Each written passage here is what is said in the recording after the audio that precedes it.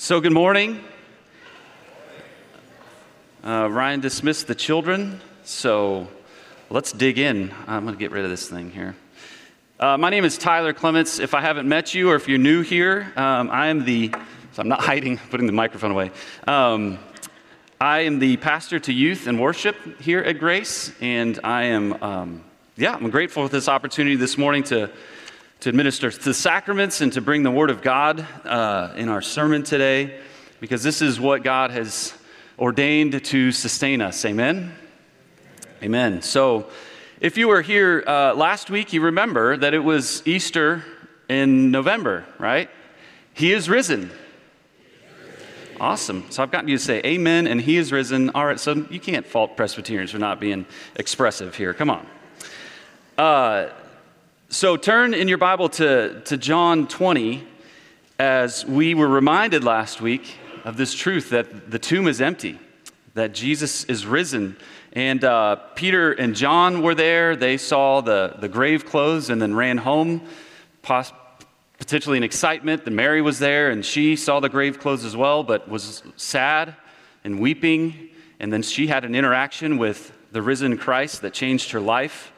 And so this morning, what we're going to look at is the rest of this chapter where Jesus appears yet again, but this time it's to more disciples.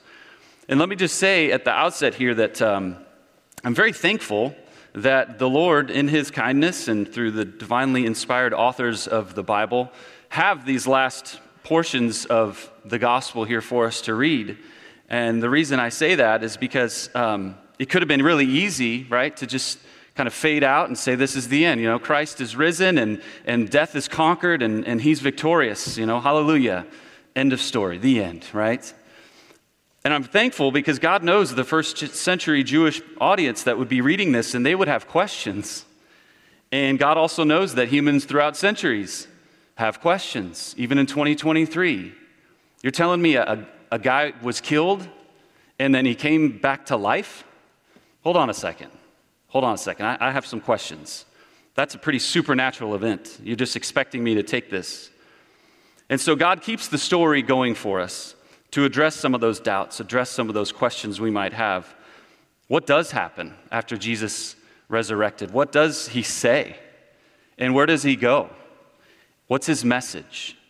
And so as we prepare to read John 20, starting at verse 19, let's bow our heads and pray for the Spirit to illuminate for us to understand. Let's pray. Father in heaven, as we open your word this morning, we pray for your Spirit to give us understanding, that you would capture our hearts and that you would reveal to us Jesus. Help us not just see this as a story, the story that in history it is, but to be changed by it, by your Spirit. Jesus, you are alive and your word is alive, so cause it to bring life in us now as your word is proclaimed. And we pray this in the powerful name of Jesus. Amen. So John 20, beginning of verse 19. On the evening of that day, the first day of the week, the doors being locked where the disciples were for fear of the Jews, Jesus came and stood among them and said to them, "Peace be with you." When he had said this, he showed them his hands and his side. Then the disciples were glad when they saw the Lord. Jesus said to them again, "Peace be with you. As the Father has sent me, even so I am sending you." And when he said this, he breathed on them and said to them, "Receive the Holy Spirit. If you forgive the sins of any, they are forgiven them. If you withhold forgiveness from any, it is withheld."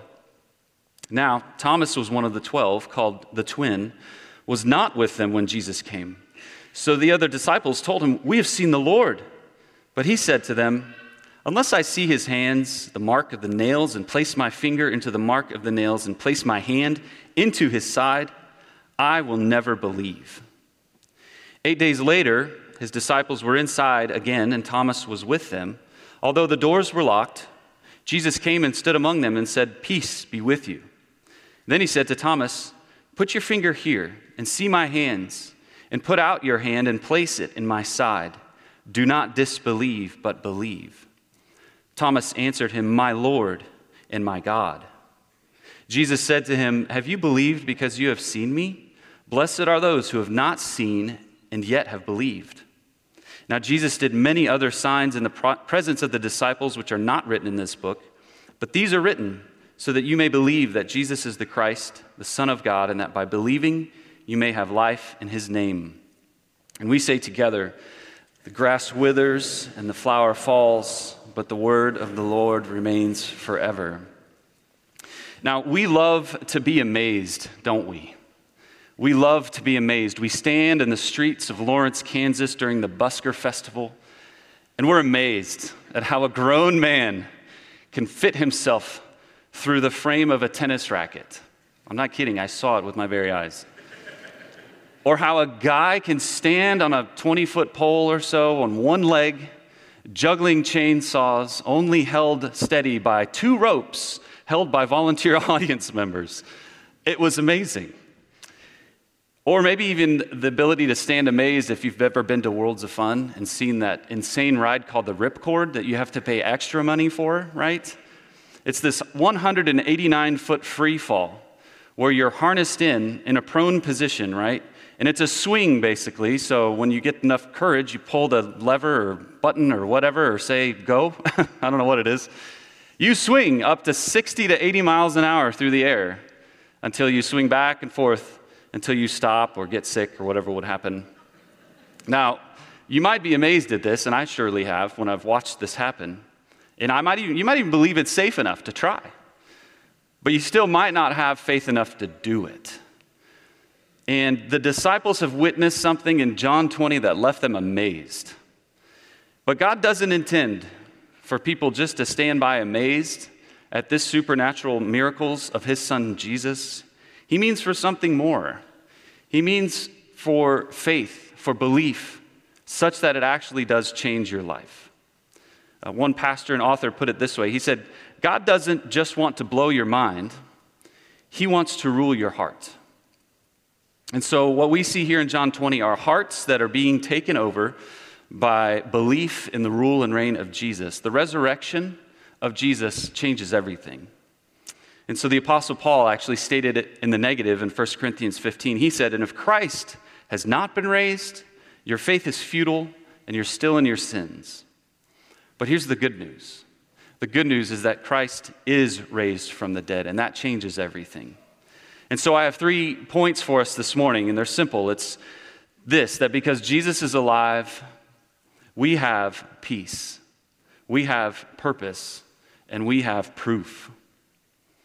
We have peace in a world filled with fear, filled with uncertainty, a world filled with sorrow and filled with difficulties, in a world that's groaning, subject to futility, in hope, but subject to futility. The resurrected Christ brings peace to us. We have purpose. We have purpose that when Jesus resurrected, he gave us a job to do. We have a role to play in this, friends. We have a purpose. And then thirdly, he gives us proof. We see proof that our faith is rooted in something that actually happened, an historical event that happened based on the eyewitnesses of hundreds of people and based on the authoritative word of God itself. And so here's the thing. We know our hearts. We know our hearts. We know that we can be a doubting, fearful, and disbelieving people. And so we have this before us to give us assurance. You see, the resurrection of Jesus was a miracle, and I know I'm stating the obvious here, but let's just think about this for a second, okay? That Jesus was killed, and then he came back to life. Like what? We talk about, go with me here, we talk about like when a woman is pregnant, okay? And we ask her, like, we know she's expecting a baby, and we go, oh, how sweet, we rejoice with her, and we ask her questions like, are you experiencing morning sickness, or do you have any weird cravings, or, are you having a hard time sleeping at night? Well, other mothers can empathize with that. But think about why an expecting mother is feeling all those things. It's because a pregnant woman is growing another human being inside of her body. I don't know about you, but when I started to think about it, I'm like, that's kind of weird. Like, I know it's how he's ordained it, but that's kind of shocking to me because as a guy, this concept just blows me away, that I would grow another human inside of me. It freaks me out. Not to mention that this human being growing inside of me would actually one day leave my body. And I'm going to stop there with any explanation. But here's my point in bringing this up is when you think about it, it is really pretty miraculous.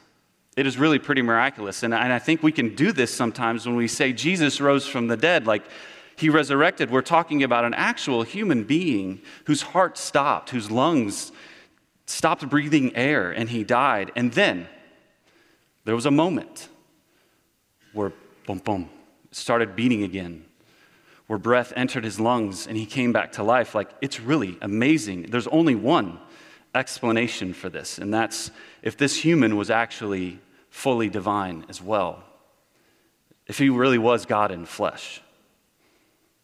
So don't just stand by in amazement at the risen Christ, the miracle of the resurrection. This morning, I want you to ask yourself, do I really believe this? Not just believe that it happened, but do I have belief such that it changes how I live? And this is, I believe, what the Lord is after in this passage of Scripture, that he wants for us to see that believing in the resurrection actually does change us, that it takes away fears of being condemned because we know our sin to be great and we feel the guilt and shame of it, that he gives us purpose for our days here on earth until he returns again, and that the resurrection gives us confidence that our God is not like any of the other gods. Our God is alive. And so I know I said I had 3 points. I wasn't kidding. Number one, the resurrection of Christ brings us peace. Let's reread verse 19 again. On the evening of that day, the first day of the week, the doors being locked where the disciples were for fear of the Jews, Jesus came and stood among them and said to them, "Peace be with you." Now, when John says that day, the first day of the week, he's emphasizing for us that we're still on the Resurrection Sunday, that it's still Easter, but now we're in the evening. And we find that the disciples are in a room with doors locked, hiding away. And the reason the doors are locked, I believe, accomplishes two purposes for us. First, it shows us the fear that the disciples had because they were afraid the Jewish leaders would probably try and find the followers of Jesus and perhaps arrest and kill them as well, like they did to Jesus. So they were fearful. But the second reason the doors are locked is, I think, to show us that locked doors are not a problem for the resurrected Christ. Scripture says that Jesus came and stood among them. Now, how exactly Jesus stood among them, we don't know, except to deduce this, that the resurrected body, our resurrected bodies, are different than our present bodies. The Apostle Paul speaks some of what a believer's body will be like after the resurrection. In Philippians 3, verse 21, he says that Jesus will transform our lowly body to be like his glorious body. And then in 1 Corinthians 15:40, Paul says, there are heavenly bodies and earthly bodies, but the glory of the heavenly is of one kind, and the glory of the earthly is of another. See, there's a difference between the bodies we have now and the bodies we will have in eternity. And we do know that Jesus' resurrected body was not a ghost. He actually ate food with the disciples. In this same account of this appearance in Luke 24, we'll look at here in a second, he eats with them. And also in the next chapter, in the coming weeks, as we get through that, we'll see Jesus had breakfast with the disciples on the beach. He was able to eat. And even Mary, when she saw Jesus, after she noticed the tomb was empty, what? She thought he was the gardener, right? He had enough physical characteristics, and yet the body of Jesus was freed from certain physical limitations. He could go through locked doors. One commentator put it this way: the one who could pass through the grave clothes and leave a neat pile behind would not find locked doors any obstacle. And so Jesus stands among them and he says, "Peace be with you." And it's an apt greeting. It's appropriate for the disciples. They were scared. They were fearful. They were probably freaked out also at the presence of Jesus standing in front of them because they had seen him die. They needed peace in that moment. And they could have received a lot of things from Jesus. They could have received blame, accusing him. Why did you leave me in my darkest moment? But instead, Jesus brings them peace. And in verse 20, when Jesus had said this, he showed them his hands and his side, and the disciples were glad when they saw the Lord. And Jesus said to them again, "Peace be with you, as the Father has sent me, even so I am sending you." See, Jesus repeats again, as if they didn't get it. Peace be with you. He wants them to know that instead of hostility, now there is peace. You don't have to fear anymore. And how do we know this? Because you look at his hands and you look at his side. See, the wounds of Jesus, his scars are proof that this hostility between God and man is now taken away. That the scars show that through what Jesus accomplished on the cross by his death, we now have forgiveness. As it says in Romans 5:1, since we've been justified by faith, we have peace with God. We've been reconciled to him because we were once his enemies. And because of the cross, now we're forgiven. Later in Romans 5:10, he says, for if while we were God's enemies, we were reconciled to him through the death of his son, how much more, having been reconciled, shall we be saved through his life? So we see this peace is with God, that sins are forgiven. But we also have peace of God.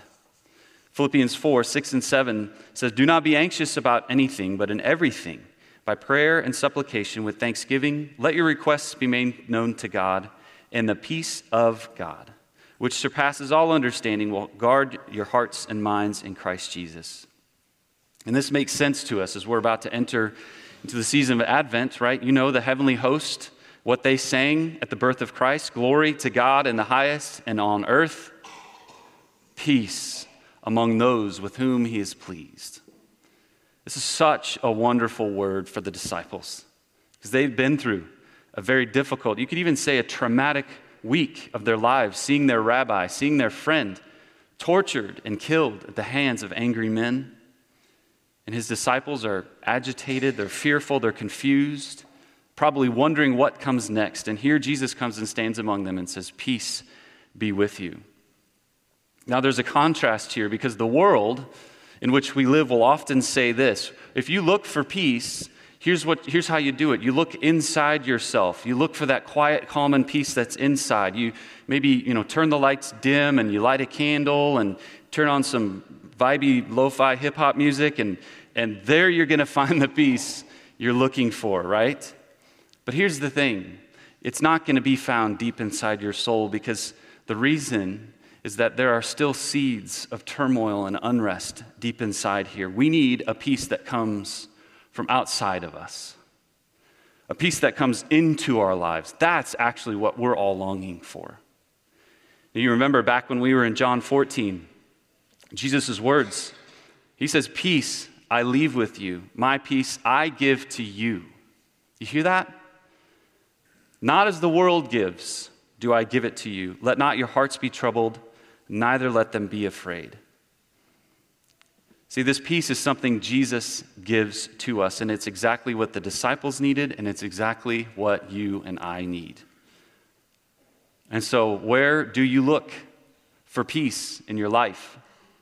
I often think things are busy, things are stressful right now, so when I get past this, right, then it'll be peaceful. Or when I get done with this thing in my life, or when this deadline comes and goes, then, it will be all good. But you know what? Life keeps going, doesn't it? Just when you get done with that one thing, there's another thing. And so it's not just the absence of stress or busyness or activity. The peace of God that we need is knowing that whatever situation we're in, that our sins are forgiven, and that he is with us, and that he has not left us, and that he has given us a purpose. We can still have peace no matter how stressed and how busy and how crazy things are. I love how we sang it this morning in the song, I Have a Peace. That second verse, we sang, I have a peace when fears arise and when waters roar around me. Through many storms and sleepless nights, here's what happens. The peace of God gives this. A quiet grace surrounds me. Maybe you've known that. I know not what the future holds, but I know who holds the future. When all I fear is all that's true, your perfect love is truer. I have a peace with God and man, for you've reconciled me. I was at war. You came a friend to serve and stand beside me. You see, take your greatest fears and what's the biggest threat, perhaps, to your peace right now, and line it up against and in front of the grace and love of God, and you'll see that God's love is truer, it's better, it's bigger. So we need to stop looking to the world for the peace that we really long for and ask for the peace that Jesus gives us. And so after Jesus twice reminds them, right, of the peace that he brings to them, he gives them a task. He gives them a job to do. And so that's where the second point is, that the resurrection of Christ gives us purpose. It gives us purpose. In verse 21, Jesus said to them, "Peace be with you, as the Father has sent me, even so I am sending you." And when he had said this, he breathed on them and said to them, "Receive the Holy Spirit. If you forgive the sins of any, they are forgiven them. If you withhold forgiveness from any, it is withheld." This line, "As the Father has sent me, even so I am sending you." So we see the obedience of Christ. Remember, as he prayed in John 17 in the high priestly prayer, "As you sent me into the world, Father, I have sent them into the world." And so to understand this task of being sent, I think we have to ask, so how did the Father send the Son? Right? That will help us then know how we are to be sent. And here's how God sent his Son. He sent him into the world humbly. He sent him into the world as a servant. He sent him as a proclaimer of peace and of a kingdom that had come that will never end. And he sent him into the world as a sacrifice. See, the Father sent the Son with a message. And so Jesus sends us with a message to go out into the world to proclaim. But here's the thing. Before we share the message, we need something, and it's essential. We need the Spirit's power. And this is in verse 23 when Jesus breathed on them and he said, "Receive the Holy Spirit." Now this can be a bit confusing, right? Because you probably remember later in Acts 2 when the day of Pentecost comes and the Holy Spirit is poured out on the church. So were there 2 times when Jesus sent the Spirit? Now it's interesting, this is the only time this phrase is used in the New Testament, that Jesus breathed on them. The only other time it's used in the Bible is in the story of creation, in Genesis 2:7, when God formed man out of the dust of the earth and breathed into his nostrils the breath of life, and the man became a living creature. See, the same animating breath of God that breathes life into his disciples was the giving of the Spirit for this task that we have. A task that's not an easy task if we're being honest.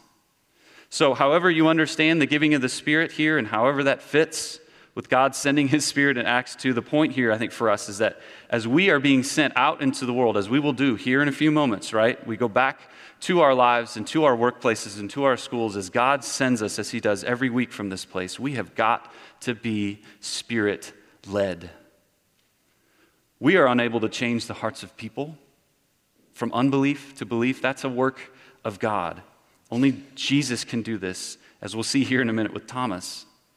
We have got to be Spirit-led. We have got to enter every situation in our life saying, "God, lead me, help me, empower me, so that I can bring the love, the peace of Christ to whatever situation I am in." It's fascinating, actually, to read this parallel account in Luke 24. So let's turn there. Don't just take my word for it. Luke 24, and we see this perspective from another writer, which is helpful because there are certain details here that we don't have in John. In Luke 24, verses 36 through 45, we pick up, "As they were talking about these things, they, the disciples, Jesus himself stood among them and said to them, 'Peace to you.' But they were startled and frightened and thought they saw a spirit. And he said to them, 'Why are you troubled, and why do doubts arise in your hearts? See my hands and my feet, that it is I myself. Touch me and see, for a spirit does not have flesh and bones as you see that I have.' And when he had said this, he showed them his hands and his feet. And while they still disbelieved for joy and were marveling, he said to them, 'Have you anything here to eat?' They gave him a piece of broiled fish, and he took it and ate before them. Then he said to them, 'These are my words that I spoke to you while I was still with you, that everything written about me in the law of Moses and the prophets and the Psalms must be fulfilled.' Then he opened their minds to understand the Scriptures. Then he opened their minds to understand the Scriptures. Some say this is the moment when he breathed on them. This is an effect, this is a result of the Spirit filling us, is that we have understanding. And this fits with what the Bible teaches the Holy Spirit does. Among many things, the Holy Spirit is the one who regenerates hearts, but also opens eyes to see Jesus as Savior and to bring understanding to what is really true in this world. And so the task, as the Lord Jesus says in verse 25 in Luke 20, is that if you forgive the sins of any, they are forgiven them. If you withhold forgiveness from any, it's withheld. John Calvin is helpful, who commented on this passage. He said, when Christ enjoins or encourages the disciples to forgive sins, he does not convey to them what is belonging to himself. It belongs to him to forgive sins. He only urges them in his name to proclaim the forgiveness of sins. And even in this passage from Luke that we've read, Jesus tells them in verse 47 that repentance for the forgiveness of sins should be proclaimed in his name to all nations. And this is exactly what the Spirit is empowering his disciples to do, and that's exactly what our task and our purpose is. And so there's another aspect here, though, of being sent that we can't miss. As the Father sent the Son, so we are sent. And it's this, that Jesus became incarnate. He entered into our world to identify with us. And so too, we cannot retreat, can we? We need to rather enter into the worlds of people around us to bring this message of forgiveness and peace through Christ. There's a good book that's helpful in talking to others about Jesus by a pastor in England called, his name is Rico Tice. But the book is called Honest Evangelism. I'm going to read a little bit of this for us as we think about being sent, as Christ was sent incarnate to identify with us. He says this, how can we witness effectively in the time and place God has placed us in? He says, I think it means two things. First, witnessing takes time and effort.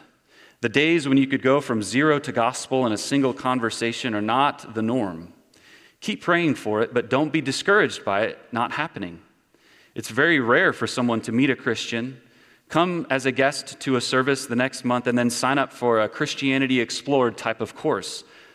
Research suggests that when people put their faith in Christ, on average, it's taken 2 years from the point when they come into meaningful contact with a Christian who witnessed to them, and that time period is growing.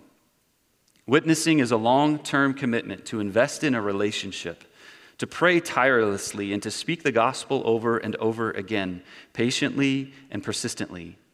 It's a journey of gospel conversations. It really does take effort. And second, he says, it takes you. It's harder and harder to take people to hear the Bible taught. You need to take the Bible to them. People who would never consider stepping into a church will feel far less threatened reading and talking about the Bible with a friend. And then he has a couple paragraphs of what that might look like. But he wraps up by saying this, of course, it can also, for the Christians, seem slightly intimidating or demanding. You're no longer saying, come and listen to an expert at my church. You're saying, sit and chat about the Bible with me. And you're no longer simply inviting friends to a carol service or a gospel talk or whatever else it is that your church is putting on. You're needing to commit your time and energy as well as risk being vulnerable. But remember, this is why God, in his sovereignty, has put you where you are. His grace is sufficient for you. His power is enough to open anyone's eyes. We aren't all called to be Bible teachers, but we can all be Bible sharers. And in the culture we live in, we will need to be.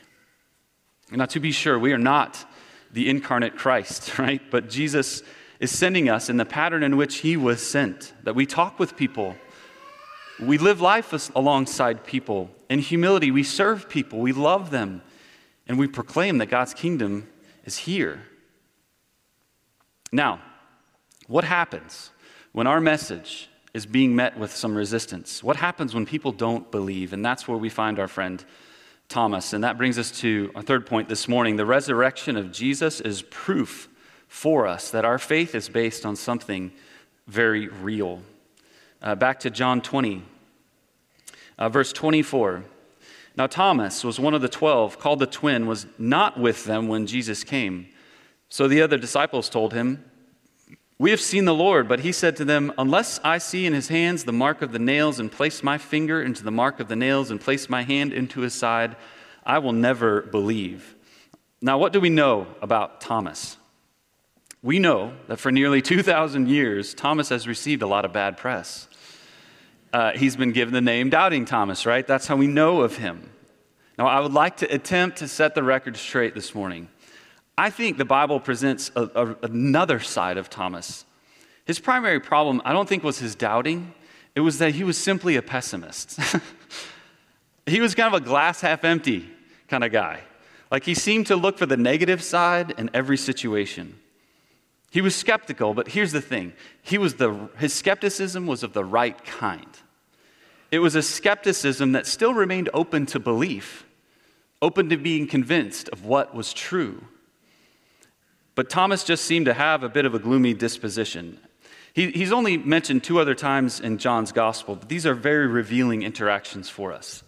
You might remember in John 11 when we were there months ago, the story of the death of Jesus' friend Lazarus. Jesus said to his disciples, "I'm going to need to go to Bethany to save him, to help him, to heal him," which was near Jerusalem. Now, in Jerusalem, there were Jewish leaders, as we know at this point in the narrative. They were trying to arrest and to kill Jesus. And so upon hearing Jesus say this, Thomas looked to his friends, his disciples, "Let us also go that we may die with him." Wow, way to boost the morale there, Tommy. That's really helpful, that we need that word of encouragement to follow Jesus. Also in John 14, Jesus is speaking about the fact that he's going to go ahead of them, that he's going to prepare a place for them in his Father's house. And I get that. That's probably a little bit like, wow, my Father's house, so you're talking about after this life. Okay, hold on, let me wrap my brain around this. And Thomas, I think, is more of a black and white guy, because his response to Jesus was, "Lord, we do not know the way you're going. How can we know the way?"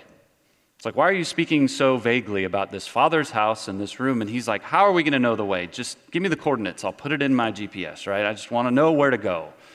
That's the deal. He's a very black and white person. So as it happened, that resurrection day evening, when Jesus appeared to the disciples in the locked room, Thomas wasn't there. He missed Jesus. And we don't know where Thomas was. Perhaps in his cynicism, he just wanted to get away from other people. I can't handle this tragedy of the death of Christ, so I'm going to remove myself. We don't know why he wasn't there, but he missed an opportunity that was very, very important. Perhaps would have avoided this whole Doubting Thomas moniker. See, the other disciples tried to persuade him then, even for a whole week. "We have seen the Lord," they tell him. But that's not enough for Thomas. That's not enough. These other 10 people, remember, because Judas was not there, who I assume Thomas trusts, the rest of these disciples, like they were friends with, they probably hung out, they spent a lot of time together. He wouldn't believe them. He states rather emphatically, perhaps stubbornly, "Unless I see and touch the scars and place my hands into his side, I will never believe."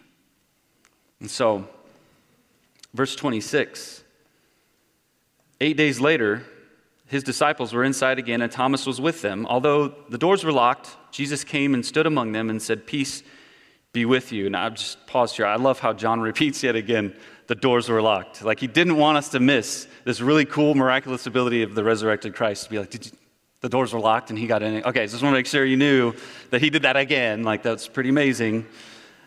And this was 8 days later, right? This was 8 days after Jesus first appeared to them, but this time, here, Thomas was there. Now, 8 days later would be on the next Sunday evening.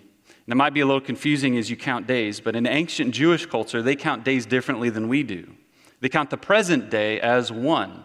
So, which is why when we say Jesus died on Good Friday, but rose again 3 days later, right? Friday, Saturday, Sunday, 3 days later. And so 8 days later, from this first appearing in this room, would have been the next Sunday where Jesus appeared to the disciples gathered together. But this time, Thomas was with them. And so Jesus stands among them, and what does he say again, right? "Peace be with you." But then he directly addresses Thomas. And I just sidebar here. Don't ever forget that Jesus knows you, that he knows where you're at. He knows what's going on in your life. He knows the stress, the struggles, the trials, the things that are really getting you under right now. Just think about how he addressed Thomas. Went right to him. And this is the same Christ that knows us and loves us. Now, we don't know if John whispered in Jesus' ear before he said something, hey, Thomas, it's been a tough week. Or I'm sorry, hey, Jesus, Thomas has had a tough week. Like, he doesn't believe us. We've been trying to convince him, and he just keeps, talk to the hand. Like, I'm not going to believe you. Like, can you say something to him? But Jesus, I don't think, needs that because he knows. And he tells him in verse 27, put your finger here and see my hands. Put out your hand and place it in my side. Do not disbelieve, but believe. And Thomas answered him, my Lord and my God. And Jesus said to him, have you believed because you have seen me? Blessed are those who have not seen and yet have believed. And this response from Thomas is probably one of the most profound, clear proclamations of belief in Jesus we have recorded in Scripture. My Lord and my God. I mean, this is a turning point in Thomas's life where he comes to true belief in Jesus. I mean, he'd been with him, right? The past 3 or so years of his ministry. He'd seen all the signs and the wonders that Jesus has done. But Thomas now claims that Jesus is his Lord. He's professing there's not going to be any other ruler over my life. He's submitting to the lordship of Christ. He's not going to keep this part of his life kind of apart from Jesus, but then, yes, you can rule over this part. No, he's saying, have it all. Rule over my whole life. In John 1:1, you remember, in the beginning was the Word, and the Word was God. The Word was with God, and the Word was God. And Thomas sees clearer now than he ever has that this Jesus standing before him is God, his Lord. And the crazy thing is that it seems like he didn't even have to touch the wounds, the scars of Jesus, even though he was invited to. He didn't. And yet he still believed. All he had to do was to behold the Lamb of God who takes away the sins of the world standing in front of him, scars and all, to prove. So what changed Thomas's mind? And here's what I think changed his mind. Obviously the Spirit of God at work, but also seeing the man who lived and died for him on the cross, seeing the love of God revealed in the wounds of Calvary. Now there are a handful of things I think we can learn from the life of Thomas. Here are two. Thomas could have saved himself a week of struggling and doubt had he been in the room that first night, right? Doubting Thomas, we'd have no idea. I brought that up this morning and be like, I don't know what that is, right? If you would have been there that first night, but you weren't. Now, I don't want to press this application too hard, but I do wonder if there's something here for us, you guys. That when we miss out on Christian fellowship, when we miss out on Sunday mornings from gathering of the saints, we miss out on seeing Jesus. Thomas sought to be alone rather than together, and he missed out. That sermon that you miss, it may be the word for your soul that you didn't know you needed. The songs and the prayers may be exactly what your heart needed to be quickened and to be renewed. And when we're filled with sorrow, when we're filled with sadness and distress, we tend to retreat. We tend to want to be by ourselves, but we have to resist that urge. We still need to be around the fellowship of the body of Christ, no matter what situation we find ourselves in. Well, we can also learn this from Thomas, that to whatever degree you may have doubt today, that the best remedy for your doubt is to encounter Jesus, is to look at Jesus, to see his scars, to see his wounds, and to see the love with which he has loved you and me. And even within the church, right, even within this community of faith, we find that there are many who still struggle with doubt. Over the years of youth ministry, I've talked with many teenagers who approach me with questions and doubts about God. Does he really exist? Is he really there? Does he really care for me? And while there's all sorts of apologetic methods, right, there's all sorts of ways in which you can help convince people and defend the faith, our best apologetic is to tell people to have an encounter with Jesus. Have you met Jesus? Have you seen him? And when we gather together on Sunday mornings, we're seeing Jesus. When we gather for Bible studies, we're looking at Jesus. When we gather for life groups or for youth group on Wednesdays or catechids, it's about seeing Jesus, right? In fact, anytime that we meet together as a church and we make it not about Jesus, we've missed out. So Thomas was with Jesus for his many years of ministry. He was around the other disciples. He was in the community of Christ followers, yet he had doubts. And I want to just encourage you that it's completely normal for you to struggle with doubt. That's why this section of the Bible is here for you. Notice Thomas wasn't rebuked for his doubting, but he was told to reach out, to place his fingers in the nail marks and his hands in the spear marks on the side of Jesus. So let me encourage you today to follow Thomas's lead. And let's look at Jesus. And as you look at him, it's with eyes of faith, right? Rather than physical eyes. And Jesus knew this. He said, "Blessed are you who have not seen but yet have believed." We look to Jesus, the author, the perfecter of our faith. So have patience with yourself when you doubt, but stay plugged in to the body of Christ. Do not remove yourself. Keep looking to Jesus. If you're a doubter today, look at Jesus. And where is one of these places where you encounter Jesus? Well, we encounter Jesus right here at this table. At this table, our Lord instituted for us to participate in, because this is a table where the Spirit of God is present in a unique way. This is a sacrament. This is a sign that points us to the love of God revealed in Jesus. This bread that points to the body of Christ. This juice that points to the blood of Christ shed for us. You see, this table also points us to the peace that we have through Christ, through forgiveness of one who died in our place, one who took the wrath of God for us, one who forgives us of our sins. This points us to the purpose we have, that we need the Spirit's help, and He's here with us to empower us, to strengthen us. And this also points to the proof, like as you take this piece of bread and as you hold this cup of juice and you taste it and you smell it and you experience it, you know that Jesus is real. He's given us the sign. And so we know that it was on the night that Jesus was betrayed that He took bread, and when He had given thanks, He broke it. And He said, "This is my body, which is for you. Do this in remembrance of me." In the same way, He also took the cup after supper. In giving thanks, He said, "This is the cup and the new covenant in my blood, which is poured out for you. Do this in remembrance of me.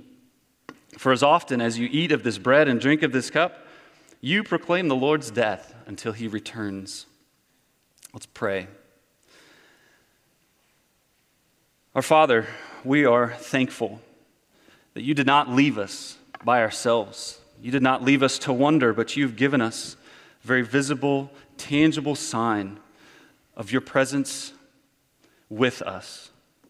And so, Father, I ask that in these moments now, as we come to this table, that You would bring those who are doubting to have confidence, that You would wipe the doubts away, that You would bring those who are fearful and struggling, that You would bring comfort and bring the confidence of Your presence with them and in them. And God, as we do this together, never let us forget what a blessing it is to be a part of Your body and to not miss out on seeing You. And so, Lord, I pray that You open our eyes in this time together, that we would see You, we'd behold You, and we would be able to say, as Thomas did, "You are my Lord and You are my God." And we pray this in Christ's name.